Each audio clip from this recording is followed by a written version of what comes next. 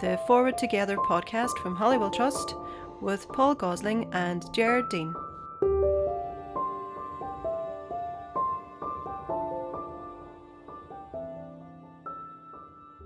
Hello and welcome to episode 17 of series 2 of the Forward Together podcast. I'm Gerard Dean, I work for Holywell Trust, and today I am joined as always by Paul Gosling. Paul, how's the form? It's as great as ever, Gerard.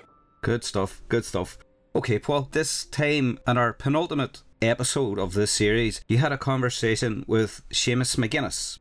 That's right, and very lucky we were to have him because he is research professor at the Economic and Social Research Institute, which is the main Irish economic policy analysis body.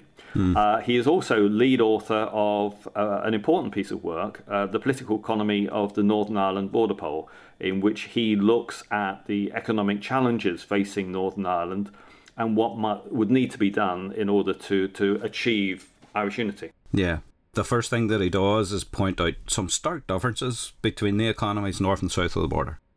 Absolutely, and in a sense you could come down to two words really, which is infrastructure and productivity. I mean, though covers a number of other things like human capital and skills and so on, but basically where the South has benefited substantially from foreign direct investment, and that's improved internal productivity within the Irish economy, and they've invested heavily in skills. We haven't really done those things in the North. Yeah. What he is saying really clearly is there's things that we could do on an all-island basis if you take away the constitutional question that would better people on this island. That's right. I mean, we've got 1.8 million people in Northern Ireland, and there's a much larger jurisdiction to our south. I mean, if we had more integration of the markets, if we had more cross-border planning around infrastructure and other things, then actually we would have two economies that work much better, work more efficiently, achieved economies of scale, and health is obviously one of those factors that Seamus mentions, the fact that we could just be achieving better services at lower cost if we worked more on a cooperative basis, on a pragmatic basis, north and south. Yeah, okay. Well, let's hear the full conversation with him now. To go into it then, Seamus, I'm talking with you now as research professor of the Economic and Social Research Institute in Ireland, and lead author of The Political Economy of the Northern Ireland Border Poll. And both of us have written a lot about Irish unity, so it's a particular pleasure to be able to talk with you today. Likewise, Paul. How do you see the differences, the comparison between the two economies, the Republic of Ireland and Northern Ireland? I mean, that's really a question that is at the centre of the whole debate around constitutional change. And really, I come at it from the perspective of someone who worked as an economist in Belfast for the first 10 or 12 years of my career, and now have spent around the same amount of time looking at issues relevant to the Irish economy and the economy of the Republic of Ireland. And there are a number of differences, but I suspect the differences, the central differences between the both economies, north and south, is really relates to differences in the level of productivity and the extent to which they exhibit dynamic growth and are able to respond to shocks. And there are a number of reasons for that. I mean, in the past, the explanation for the North, which was much more dependent on public sector employment, but I think with austerity and cuts, those differences in the sectoral composition of employment, North and South, have more or less begun to disappear, and we point that out in our paper. But there are these fundamental underlying differences that drive lower productivity in the North, and we pointed to some of those in our study. The first relates to human capital areas, and so we see that levels of educational attainment in the North are really lagging other British regions and the Republic of Ireland. And I have to say, this was something that actually was a shock to me as someone who works in the Republic and is domiciled in the North when I looked at the data.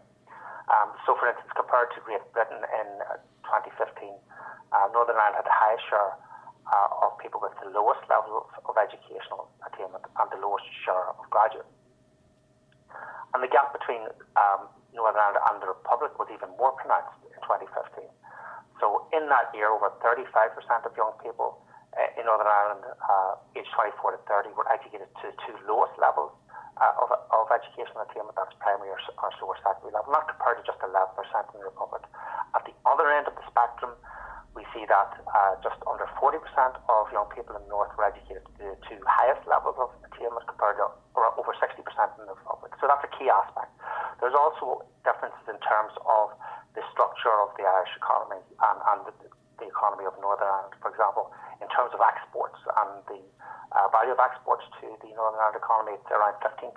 It rises to 35% if we include external sales to GB. It's 54% in the Republic. There's also differences in the productivity levels of what is being produced. So the export sector in the Republic is much more highly value added relative to the North. And then another key difference between both economies is the role of foreign direct investment.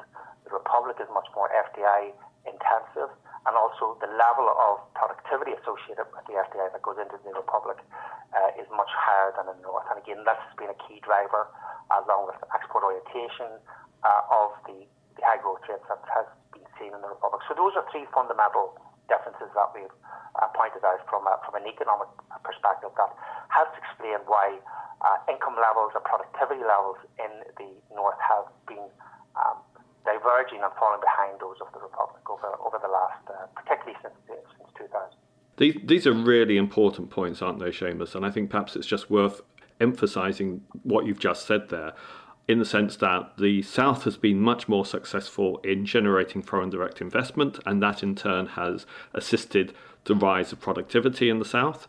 Secondly, you've got a big difference in terms of educational skill outcomes, and although the perception amongst many people is that Northern Ireland has an excellent education system, it doesn't compare very well with that of the Republic, and in particular we've got large numbers of people who are being failed by the system, who leave school without basic skills. And then the third point, which actually is something that I hadn't really recognised until I read your paper, is just how different in terms of sectoral prominence the different jurisdictions have, because Northern Ireland has a very small private services sector, and it is very dependent both on agriculture and low-value manufacturing as well as public services. And I don't think those factors are widely recognised. No, and that is in contrast to the South, where the biggest element of particularly the exports is pharma and pharmaceuticals and high value added services, particularly around technology. So, and a lot of that stems really from the success of the IDA, and that has to be recognised in bringing these large multinationals into Ireland, and also the policies that have facilitated Indigenous companies to go up around them. And again, when I looked at the data, this is something that sort of baffled me, because we should have seen a peace dividend of some description. I understand that really when you look at how devolved government works in Northern Ireland, that particularly that they're essentially administering a block grant that comes from the UK government, and that grant and that fiscal sort of space has been heavily constrained since 2010 with the event of austerity policies, and there was very little room fiscally for any of the devolved government departments to do very much that would change the underlying productivity path of the North's economy.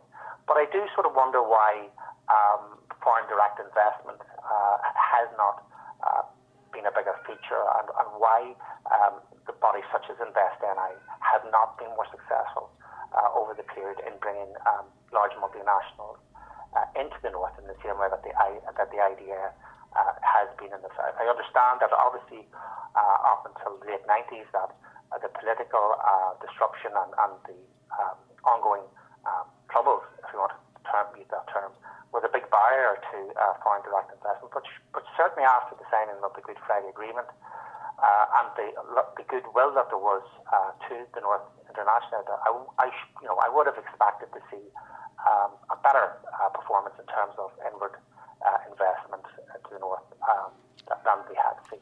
I mean, when I've read papers on this, the success of the IDA has been put down to, in a sense, three factors, one of which is education and skills, the next is the lower tax rate, and the third is the attraction, which also applies to the UK, of an English-speaking region that was in the European Union. So those three factors came together. I mean, I've read work by Graham Brownlow, or heard him speak about this from Queen's, and one of the points he's made is that the IDA has very much focused on productivity, where Invest in I hasn't focused so much on productivity or focusing perhaps on potential growth industries. Yeah, and that is one potential explanation. I remember when I worked in the north, and the bodies were slightly different. Back then, the count was always on the number of jobs created in terms of how the agencies were performing, rather than how productive that the jobs actually were. I mean, I suppose we're going to talk a little bit about the constitutional issue at some point, but I mean, just thinking strategically, even ignoring the constitutional issue, and this is stuff that points that you have raised in your own writings, Paul, in your own research, is that there are clear opportunities for cross-border cooperation in a number of areas that are just so obviously mutually beneficial that should be pursued. The obvious case is health service. Another is around infrastructural planning. But enterprise development is another area that surely we should be looking at taking a more all-Ireland approach to. And in that sort of scenario, you can only imagine that the North would be a net beneficiary in terms of taking that joint approach with Invest in I and IDA in terms of going after high value added foreign direct investment. To what extent the South can actually absorb any more of that type of investment is up for question. But especially with Dublin overheating so much prior to yes. Yeah, and there are infrastructural and space constraints around Dublin. So the case can easily be made for it that there are issues around human capital and skills development in the North, and there are issues around some aspects of infrastructure, particularly around the rail and road network and broadband. But it is still a highly educated and relatively low cost English-speaking economy that should be attracting more FDI and high value-added FDI than it is.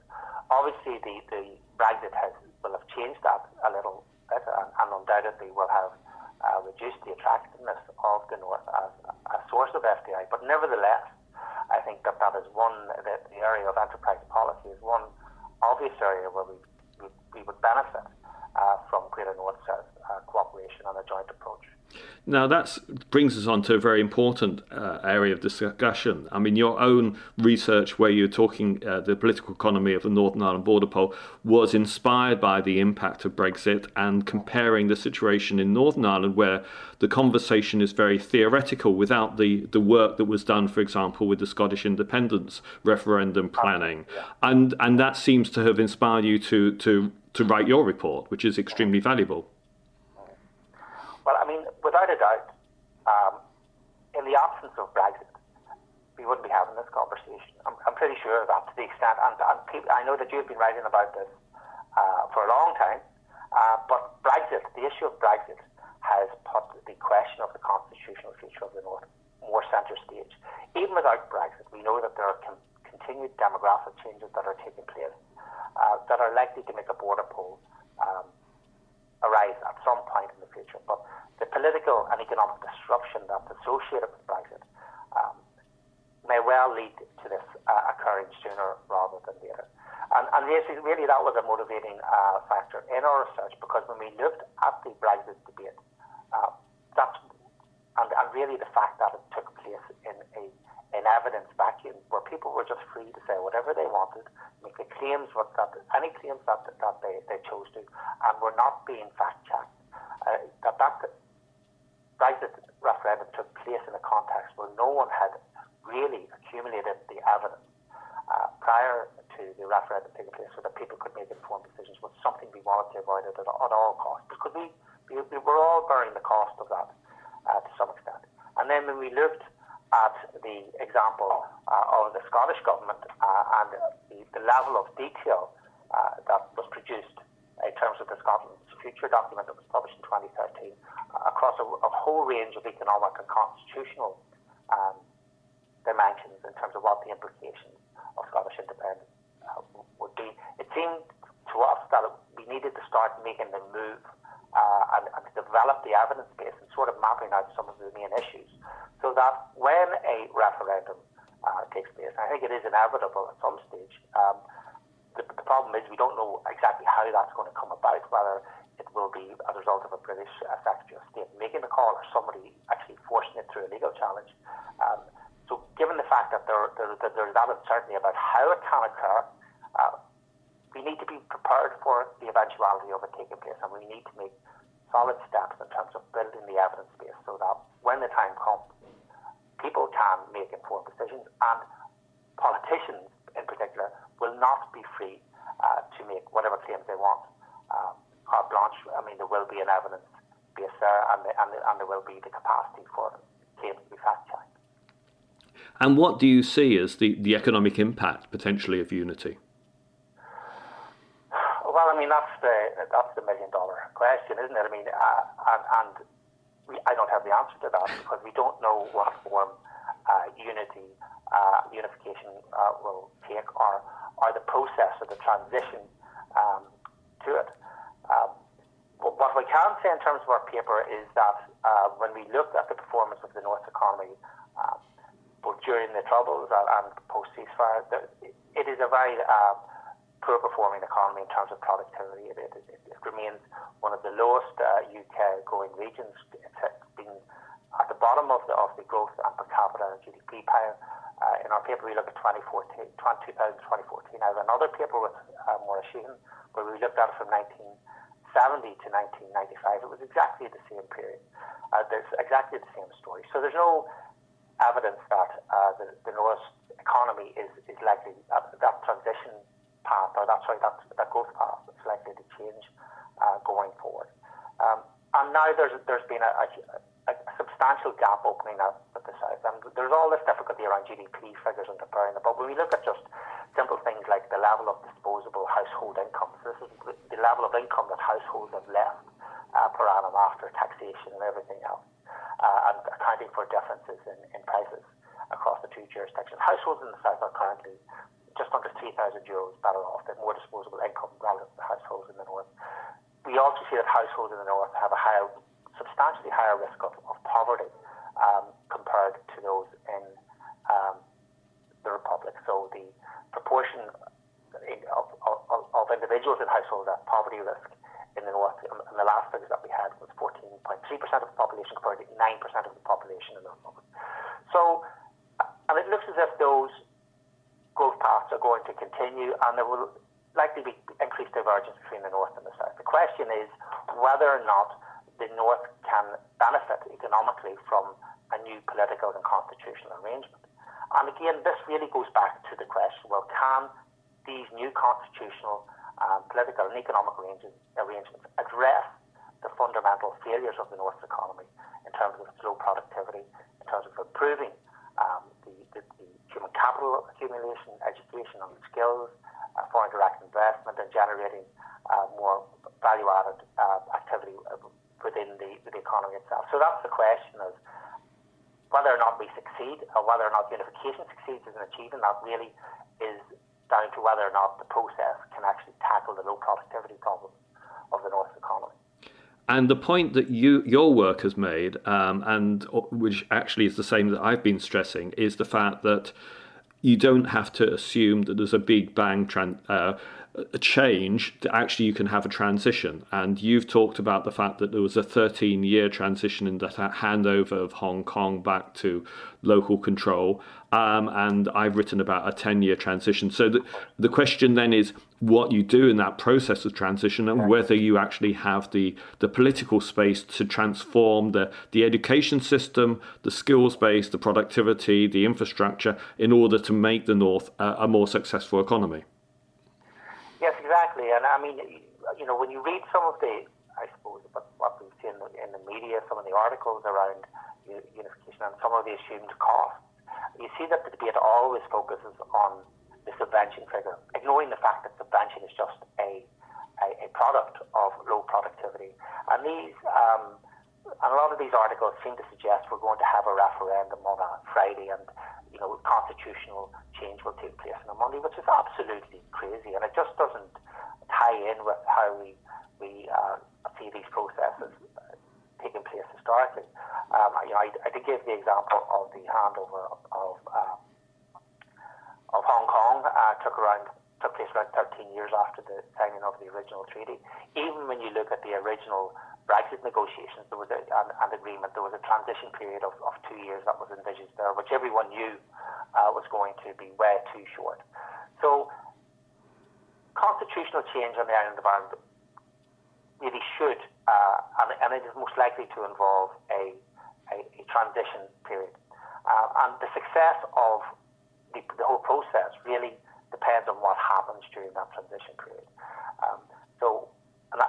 The questions that are raised there is what is the length and nature of the transition period? How long should it last?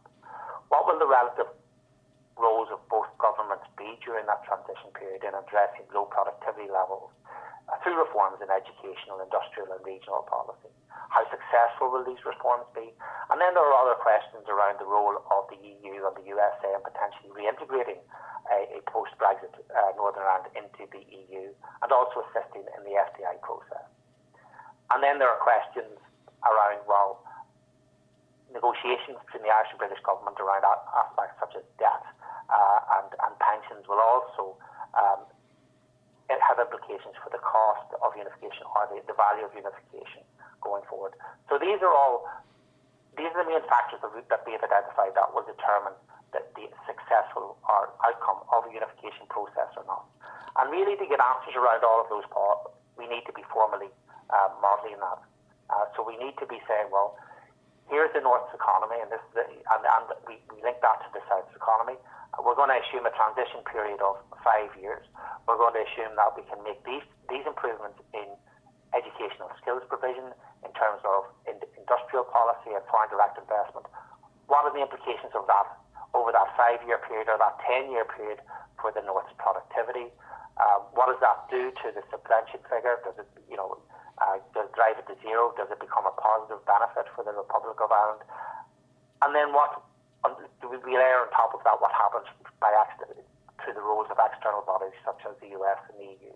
And only really through that very detailed scenario modelling can we, number one, identify the factors that are going to be important for any transition to unity, and also really come to some consensus as to how long a transition period should last, and what role the relevant authorities and governments should have during that transition process. It's useful just to tease out a bit of one of those elements, Seamus, which is this question of the subvention. And just to spell out, because it's an unusual word, it means the subsidy that Northern Ireland receives from the UK taxpayer base. And the figure that's usually used is £9 to £10 billion a year of subsidy. Now, the point that both you and I have written about is that the subvention includes a number of factors that wouldn't actually pass over to an Irish government. And one of those is debt interest, another is the contribution to the armed services. On a smaller level, it's things like the royal family. But equally, there's other elements that would be up for discussion about, for example, pension contributions, both towards people who were employees of the UK state and also individuals that were pensioners, retirement pensioners who are paid at present by the UK state. And a lot of these things are unclear. Therefore, we don't know what the subvention would be. It could be somewhere around 5 billion, or it could be much closer to the 9 to 10 billion figure. But we just don't know that, and that wouldn't be resolved without negotiation, of course. Exactly, Paul. I mean, you've just highlighted all of the main issues around this. I mean, the first thing to understand is that subvention is an estimate, and it is not an actual cheque that is handed over by the British authorities to the Stormont government. It is an estimate, and there are estimates within that estimate. And there is a piece of work really to be done going forward to really have a detailed look at what is estimated within the subvention figure, and what are the margins of error around these different components that are actually estimated. But just taking the headline figure, you're right. So in 2017 to 2018, the subvention, which is the gap between government spending allocated to the north and the amount raised in taxes, or the estimated amount of raised in taxes by the north residents and businesses, was around 9 billion. So when we extract these non-identifiable expenditures related to UK defence, debt services and exhaustion services, it falls by around 25%. The other issue is around pensions, and pensions amounts to around spending on old age pensions, for example. In our most recent figures, 2016 to 2017, was 3.2 billion. So if we take that 10 billion as our current subvention estimate in terms of euros, what we basically say is that depending on negotiations, that will fall by between 14% and 61%. So then the biggest aspect of negotiations will be around debt and debt interest, but also particularly around pensions. It has been argued to me, well, there is no pension pot. But as far as I can see, that the pension system in the UK is based around national insurance contributions, where people have, where defined liability is being built up. So there's a very clear argument that those liabilities would not transfer across to the Irish government post-unification. But these things all have to be negotiated. On the issue of debt, it's often forgot that, yes, the North does have a share of the UK's debt, but it also has a share of the UK's assets. And those assets are immovable assets. So these are land and properties and palaces, and the movable assets, which can be largely financial. So one scenario is and one likely scenario, I think, going forward is that the argument would be, well, the North gives up its claim to UK immovable assets in return for debt forgiveness. So I think, the debt issue is likely to go away. I also think that there is a clear pensions liability argument that the pension bill will not transfer across to the Irish government. So in that scenario, you're looking at a subvention estimate that would range between 4.9 and 8.6 billion. My gut feeling is that, based on negotiations, it's likely to be towards the lower end of that. It's still a large amount of money, 5 billion a year, but then you have to put this in context. So between 2017 and 2018, the Irish government expenditure rose from 77.4 billion to 82 billion, which was an increase of 4.6 billion in just 1 year, and that was at the lower end of that subvention range. So, and again, all of this ignores the fact that if we have a successful transition period, subvention may not be a requirement at all if we get productivity gains. But the point that I'm making is that, yes, it is a huge amount of money, but in context, and you look at it within the context of government spending, if subvention is at the lower end of the estimate, it's not going to break the steam. And you would hope that you are going to drive productivity by having a more educated, more skilled workforce in Northern Ireland with a more effective infrastructure, and also that you'd achieve economies of scale in terms of the operation of public services north and south, not least in terms of healthcare. Absolutely. And so this is another thing that needs to be looked at as a priority, is actually the cost and benefits of an All-Ireland healthcare model. And again, was in terms of the research that we undertook, this was what some of the findings were a surprise to me, again, as someone domiciled in the North, because, we've heard consistently that two of the main benefits of the status quo, if you like, are the high quality educational system and levels of provision in the North, and also having access to the National Health Service. We've just spoken about the fact that actually educational attainment levels in the North are actually very poor relative to both Great Britain and particularly to the Republic of Ireland.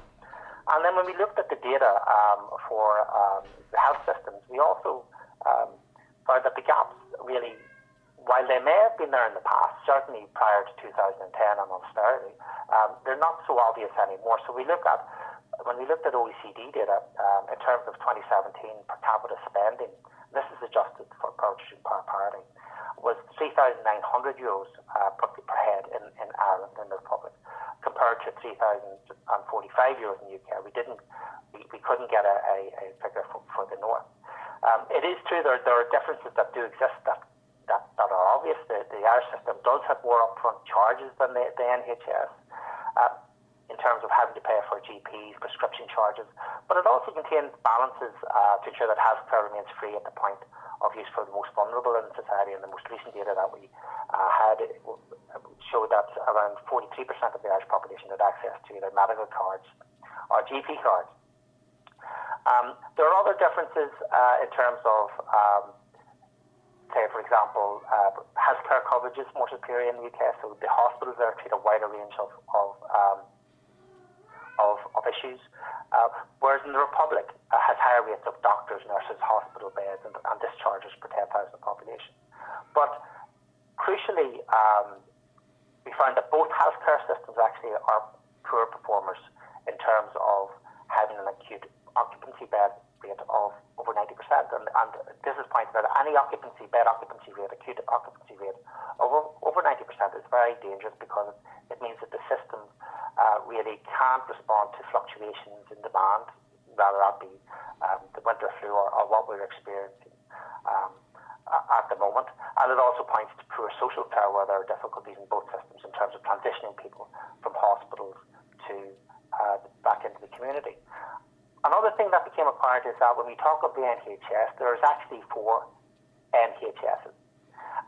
And the data that we can access seems to suggest that the NHS in Northern Ireland is a poor performer within that context.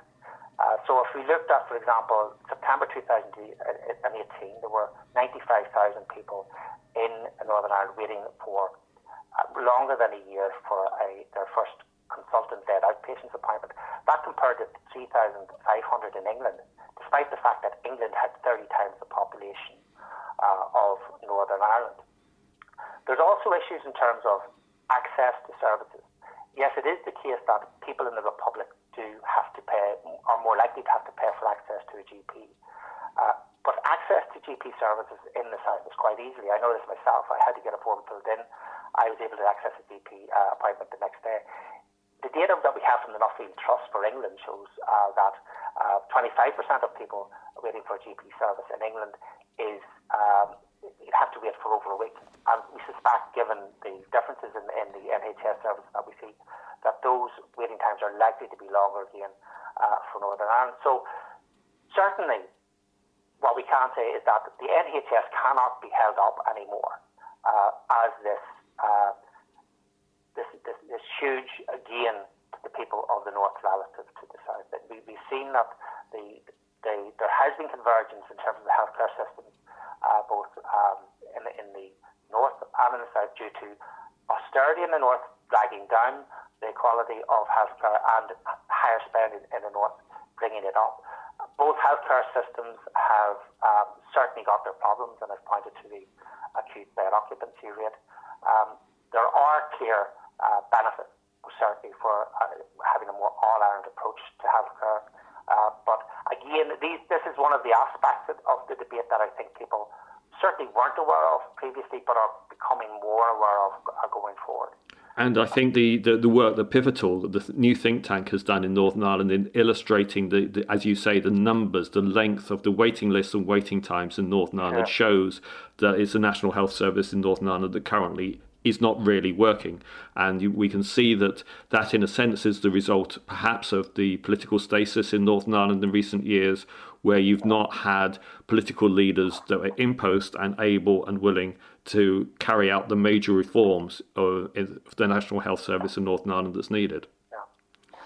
And I think there's another issue here, Paul, that you're sort of touching on there. You have been writing about these issues for the last for a good number of years. We're seeing bodies such as Pivotal now coming into the fore.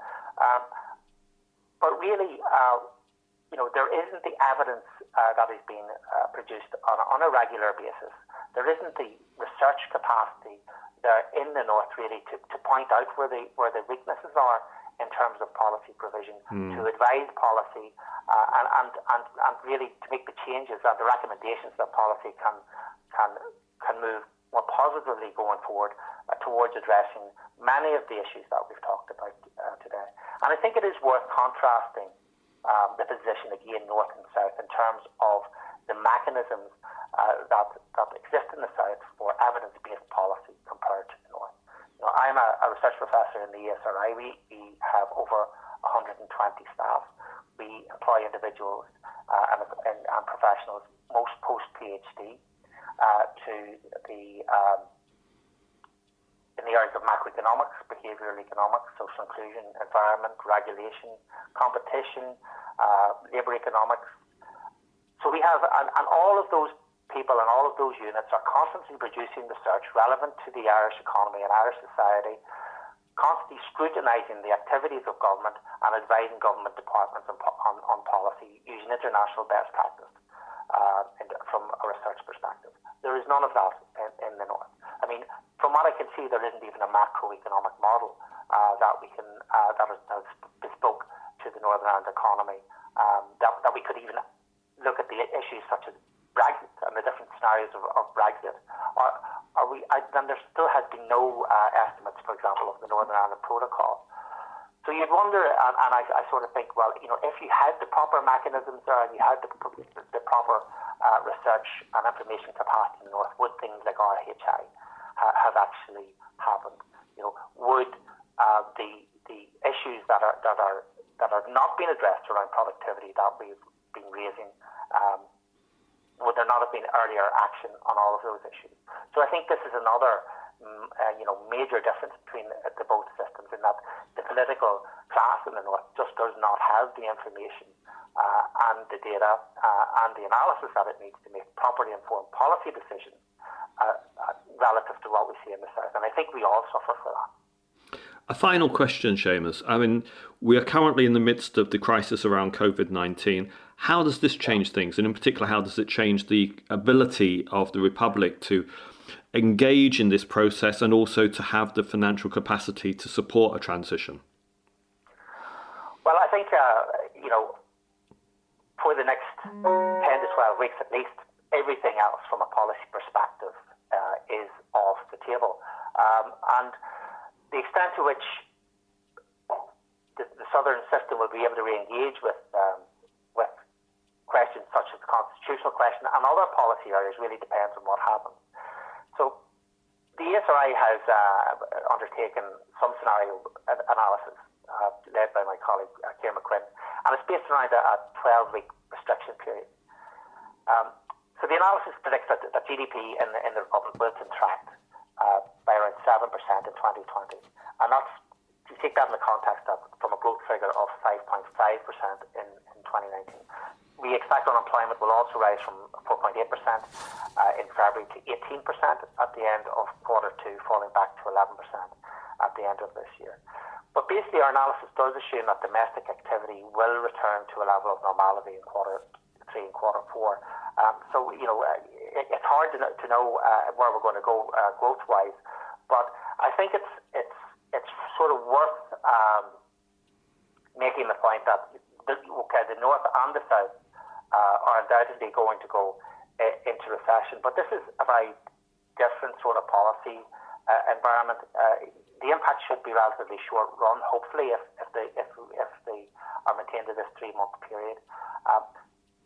The unemployment is likely to rise relatively quickly again when we see, as long as businesses open up in the way that we expect them to do after the lockdown.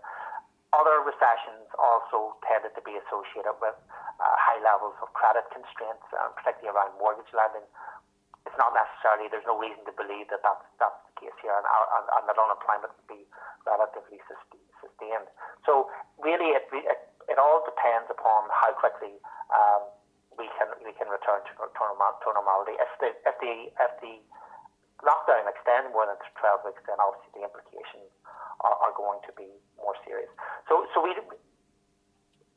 I suppose the bottom line, Paul, is we don't know it because we have to see how the pandemic behaves, and we have no way of predicting that. All that we can do is say, well, on the basis of a 12-week restriction period, this is what we would expect to happen. And there would be a very severe contraction in quarter 2, but we would expect to see quarter 3 and quarter 4 recovering again. And then we have to work out exactly whether or not we return to positive growth in 2021. Seamus, thank you very much indeed. Okay, Seamus McGuinness there from ASRI having a chat with Paul. Paul, stark figure that Seamus mentioned, highlighting the difference between the economies north and south, is that households in the south are significantly better off than those in the north. Yeah, of course, one has to be careful about some of these figures because people will point out that the cost of living in Northern Ireland is much lower than that in Dublin in particular, for example. And I think the other point to say is that in both jurisdictions there are challenges in terms of the low income areas within the economy. You know, we have too much of a class divide, both north and south, but in particular, I think we've got problems in the north. We've got particular problems with the number of children that leave school without adequate educational qualifications, without the skills to get them into good jobs. And those are things that we just need to address properly. Yeah. The report that Seamus had written up on, if you like, merging the economies or looking at them together, it went into a bit of detail around transition. If this is to happen, and if demographics are pointing one way or whatever happens, this isn't going to be a big bang. It's not going to be voted for on a Friday and implemented on a Monday. Yeah, and you know, sort of one of the light bulb moments for me in the last couple of years was when I read his comparison with the situation in Hong Kong, where it was a 13-year transition from Britain giving up its ownership of the lease of Hong Kong and transferring the administration over to China. And I think that's quite a reasonable comparison. You know, we don't need to think about the German example where the whole Soviet Union and its related states collapsed, but actually you can have a managed process as happened with Hong Kong. Though, of course, you know, recent events in Hong Kong shows that having a longer transition doesn't solve all the problems. You still have underlying tensions when you've got a change in jurisdictional, constitutional character in a place. Yeah, it's almost inevitable when you think about it. Okay, look, a really interesting conversation as always, Paul. Thank you for taking the time. Thanks to Seamus for taking the time to meet with you, and to Emer Doherty for production support. Thanks to our funders, the Community Relations Council for Northern Ireland, through their media grant scheme. Remember to share and subscribe to this podcast where you can, and tell your friends all about it, and we'll talk to you soon.